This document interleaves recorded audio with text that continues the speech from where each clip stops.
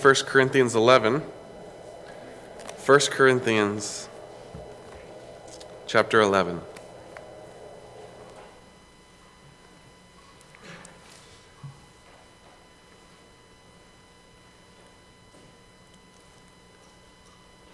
And let's open with a word of prayer.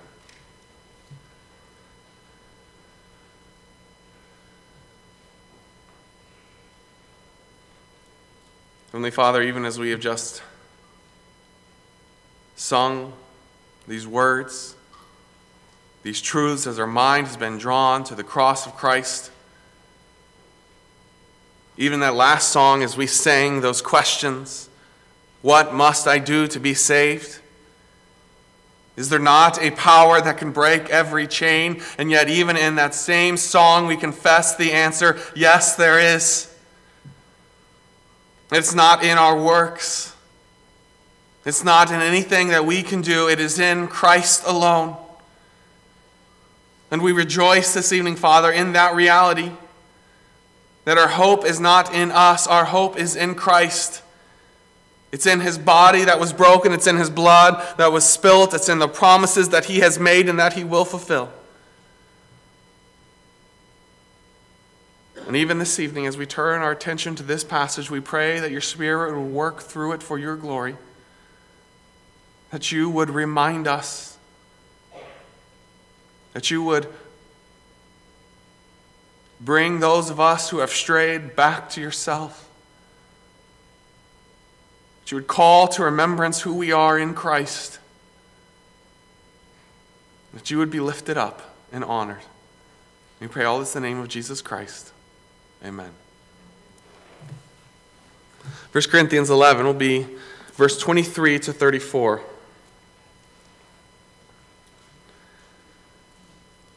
For I received from the Lord that which I also delivered to you, that the Lord Jesus, on the same night in which he was betrayed, took bread. And when he had given thanks, he broke it and said, "Take, eat. This is my body which is broken for you. Do this in remembrance of me." In the same manner, he also took the cup after supper, saying, "This cup is the new covenant in my blood. This do, as often as you drink it, in remembrance of me. For as often as you eat this bread and drink this cup, you proclaim the Lord's death till he come. Therefore, whoever eats this bread or drinks this cup of the Lord in an unworthy manner will be guilty of the body and blood of the Lord. But let a man examine himself, so let him eat of the bread and drink of the cup. For he who eats and drinks in an unworthy manner eats and drinks judgment on himself, not discerning the Lord's body. For this reason many are weak and sick among you, and many sleep. For if we would judge ourselves, we would not be judged. But when we are judged, we are chastened by the Lord, that we may not be condemned with the world. Therefore, my brethren, when you come together to eat, wait for one another. But if anyone is hungry, let him eat at home, lest you come together for judgment. And the rest I will set in order when I come."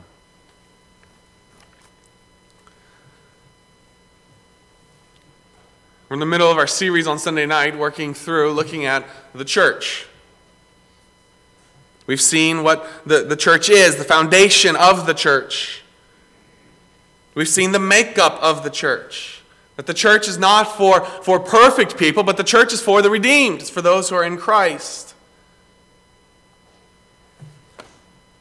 We've seen the purpose of the church. We've looked at, we started last week, 2 weeks ago, Dr. Rathbun took us through the first ordinance of the church, baptism. As we come this evening, we look at the second ordinance of the church, the Lord's Supper.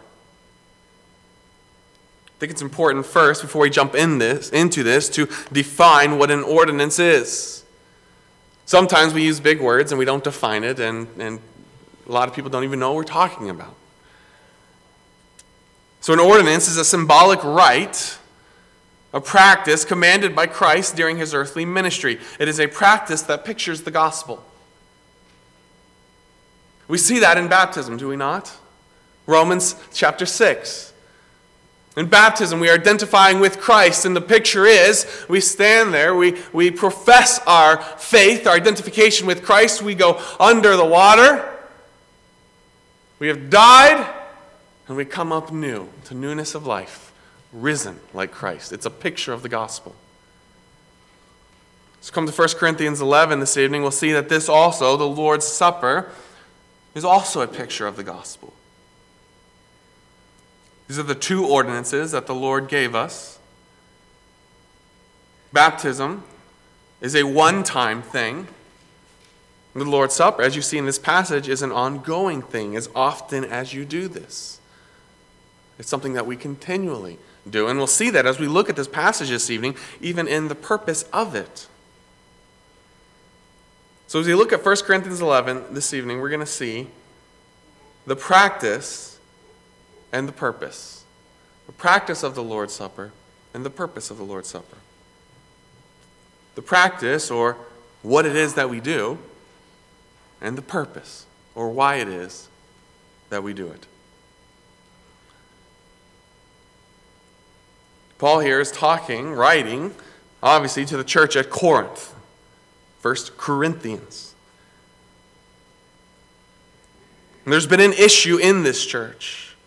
They have not done this rightly. They've not taken this seriously. And so Paul starts in verse 23 with this section, I received from the Lord that which I also delivered to you. I have told you this. I myself delivered this to you. That phrase, I received from the Lord, is interesting. It's literally, he received this from the Lord. In fact, most conservative Bible scholars will agree that 1 Corinthians was written before any of the other Gospels, or any of the Gospels. Paul here is not going off of what something else has written. He's going off what God himself has told him. In fact, here in 1 Corinthians 11, we have the first record of the institution of the Lord's Supper in the Bible. Obviously, it was a practice already, was something they were aware with. Paul is writing to them saying, you know this, I've delivered this to you. But this is the first time it's been written down. So what is it? What is it that Paul has delivered to them? What did he tell them? Well, he goes on in verse 23, that the Lord Jesus, on the same night in which he was betrayed. I want to pause there again. We see first, it's instituted by Christ, as the Lord Jesus who has done this. But we also see when it happened. It happened on the same night in which he was betrayed. That's an interesting thing to think about. In fact, several of the Gospels include the institution of the Lord's Supper. It's in Matthew. It's in Luke 22. And in Luke 22 specifically is noted that Judas was there. In fact, at the end of that passage in Luke 22, 7-20, right after Jesus says, do this in remembrance of me, he says, and the hand of my betrayer is on the table. Judas is there. He's looking at him as he is instituting this. As he is saying, this is my body which is broken. This is my blood which is spilt. And his betrayer is sitting there.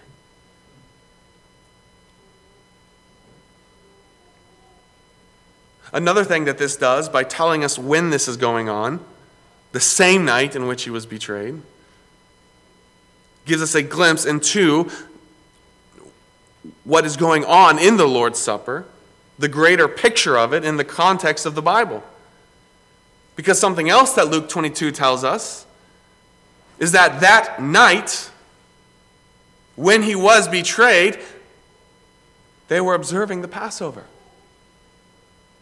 The Passover, as explained in Exodus 12, 1-14, specifically Exodus 12, verses 12-13. You may remember the circumstances around this.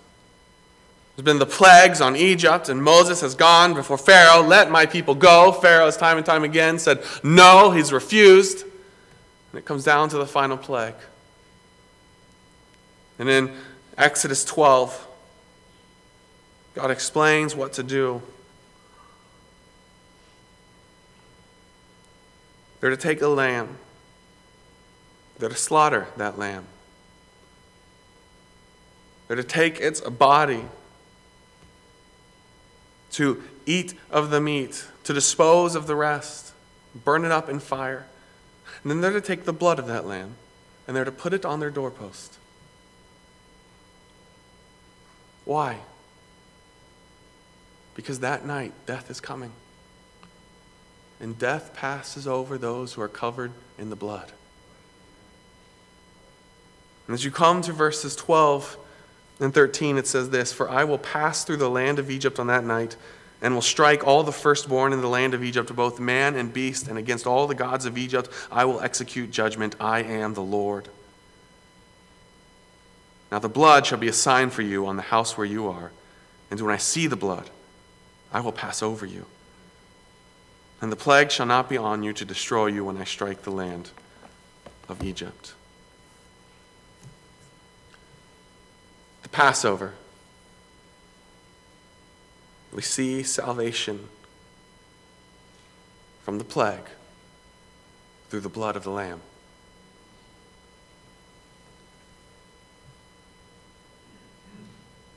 Not just deliverance from the plague, but even deliverance from slavery in Egypt. And I think that's important to note, because the Lord's Supper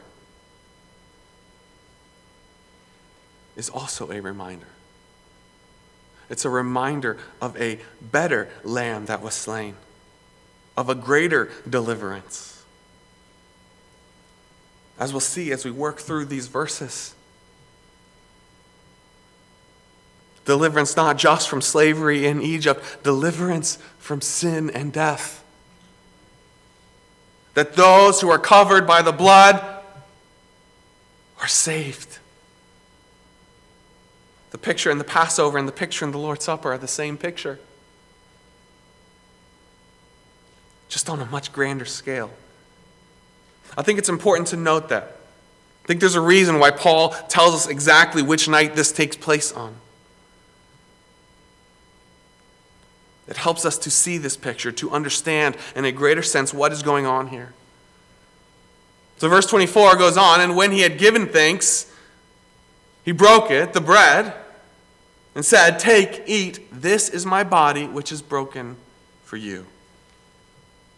This is my body, which is broken for you. This is my body. This is me. All of me given for you. We saw this week and last week as we're in John chapter 10. Where Jesus says, "I am the good shepherd. The good shepherd gives his life for the sheep." This is my body. It's not just his bones and his skin that he's talking about. He's talking about himself.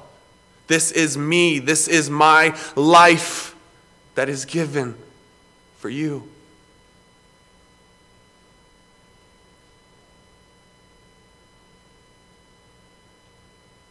So as we are looking at the practice of the Lord's Supper, this is the bread. As we take that bread, as we remember, as we praise the Lord for that, we're remembering Christ who died for us.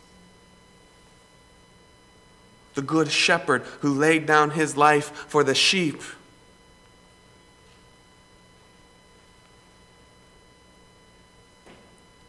It goes on in verse 25. And we'll come back to that phrase, "This do in remembrance of me." Verse 25, "In the same manner, he also took the cup after supper, saying, 'This cup is the new covenant in my blood.'" This cup is the new covenant in my blood. It's not a new way of salvation.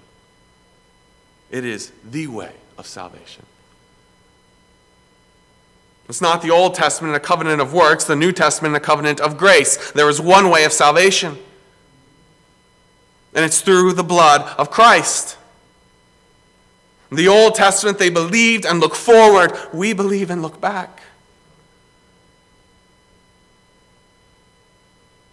This is the fulfillment of all of the shadows and the longings and the promises of the Old Testament. All of those that were looking forward to salvation.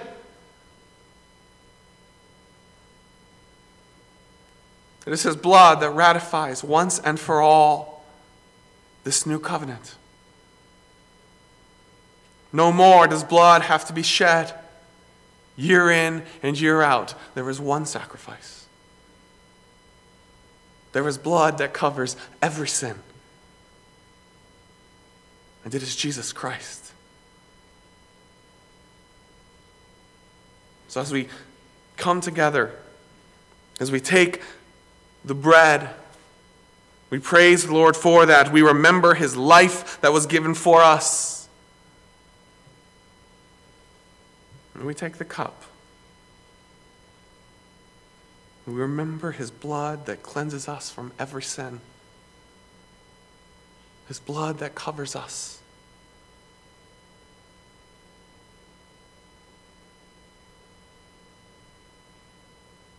Verse 26 goes on, "For as often as you eat this bread and drink this cup, as often as you observe the Lord's Supper, you're making a proclamation. You proclaim the Lord's death till he comes." As often as you do this, so the practice, what do? We take the bread, we take the cup, we remember in these things, and we do it as often as we do it. It's a continued thing. It's something we come back to time and time again. But also notice the warning in verse 27 through the end of the chapter. "Therefore, whoever eats this bread and drinks this cup, whoever does this in an unworthy manner will be guilty of the body and blood of the Lord." Whoever does this in an unworthy manner. There is a right way to do this.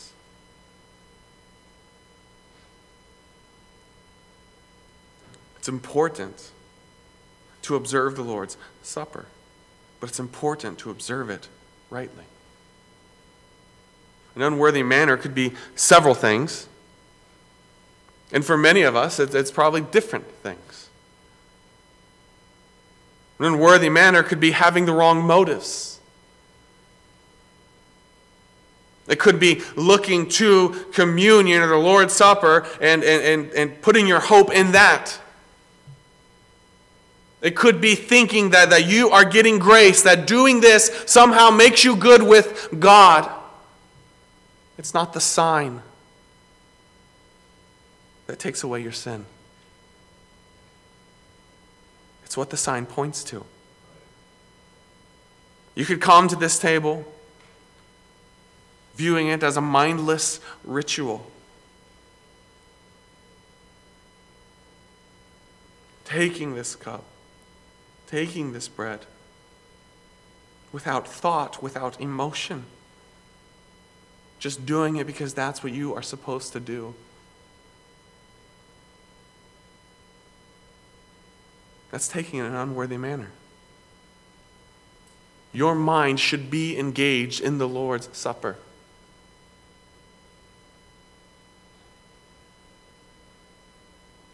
It could be that there is sin in your heart. It could be that there is a brother or a sister in the body of Christ with whom you have a problem.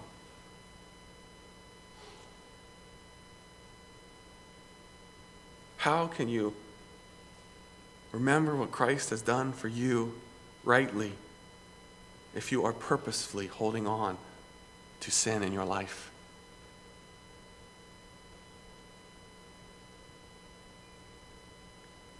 It could be that there's an idol, something that you are holding on to. And if you do these things, if you take it unworthily, in an unworthy manner, you'll be guilty of the body and the blood of the Lord. Dishonors not just the ordinance, it dishonors the one to whom it points. John MacArthur had a good illustration, I thought, to explain this. He talked about the flag, the United States flag. You don't stomp on the flag, you don't burn the flag. Not because of that flag specifically that you are doing those things to, but because of what it represents. The same thing with the Lord's Supper. When you come here and you do it in an unworthy manner, when you don't engage your mind, when you don't worry about the sin that is in your heart, and you don't seek forgiveness, it's not just that you've wasted this moment.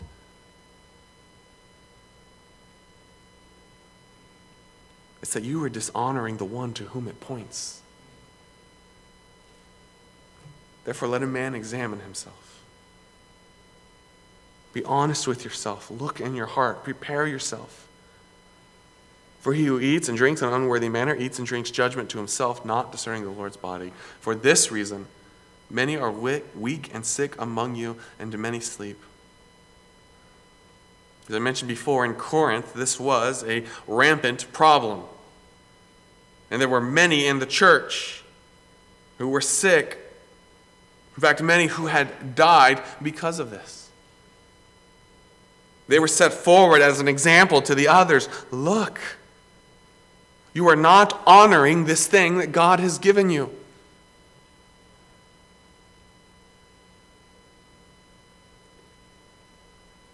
For if we judge ourselves, we would not be judged. But when we are judged, we are chastised by the Lord, that we may not be condemned with the world. It's interesting that this sickness, this death that has come upon them, is actually the grace of God. It shows them what they deserve, but they are not condemned. Rather, just chastised. This is the practice of the Lord's Supper. As we take the bread, as we take the cup, and as we do it rightly. But secondly, the purpose. Why do we do this? Why do we do this? First, we do it to remember. Go back with me to the beginning, verse 24. When he had given thanks, he broke it. Take, eat, this is my body, which is broken for you. Why do we do this? Do this in remembrance of me. Same thing is repeated. Verse 25, in the same manner, he also took the cup after supper, saying, this cup is the new covenant in my blood. This do as often as you drink it in remembrance of me. We observe the Lord's table to remember. We remember what Christ has done for us in his incarnation, in his death. We remember his blood that was spilt for us, that has saved us from our sins. We remember. It is a memorial. We talked about before how we've worked our way through the book of Joshua, and there are memorials all through the book of Joshua. All through the book, every time they do something, God says, set up a memorial so that you can remember, so that the generations after you can remember who I am and what I have done here.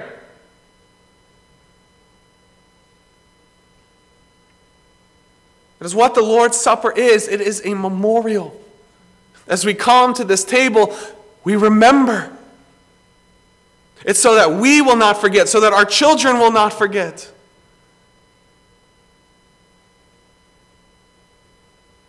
Remember. It's an opportunity every time you do it to remember. Secondly, not just to remember, but to renew. In remembering, we have a chance to renew. That's verse 28. Let a man examine himself. When you come to this table, when you come to remember, examine yourself. We observe the Lord's table once a month. It's a great opportunity for you every single month to search your heart. You know it's coming. We do it on the same day every single month. You know it's coming. You know you're going to come to this table with your brothers and sisters in Christ of Altoona Regular Baptist Church.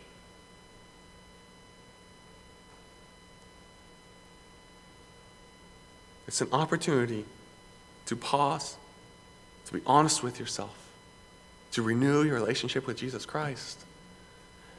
It's an opportunity to set aside the sin that has crept in, to find forgiveness, to run back to the cross, not just to remember the cross, but to return to the cross once again. As you remember, to once again fall before God and find hope, find forgiveness, find renewal. It's an opportunity to remember. It's an opportunity to renew as you examine yourself, and it is an opportunity to rejoice. For as often as you eat this bread and drink this cup, you proclaim the Lord's death. As you remember what's been done in the past, what Christ has done for you, you proclaim that till he comes, till the future. You remember what he's done. You have a chance to look within yourself, to renew, and then you rejoice at what is coming. You rejoice at your faithful God and his promises that will be fulfilled. You proclaim, even so, Lord Jesus, come.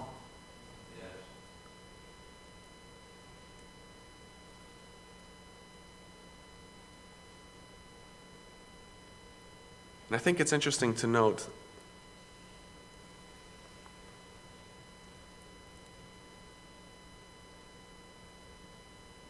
that the Lord's Supper is meant to be done in community. I'm not just remembering for myself. I'm not just having this opportunity to renew. I'm not just rejoicing in myself. I'm rejoicing with a body. We are rejoicing together. It's as often as we come together.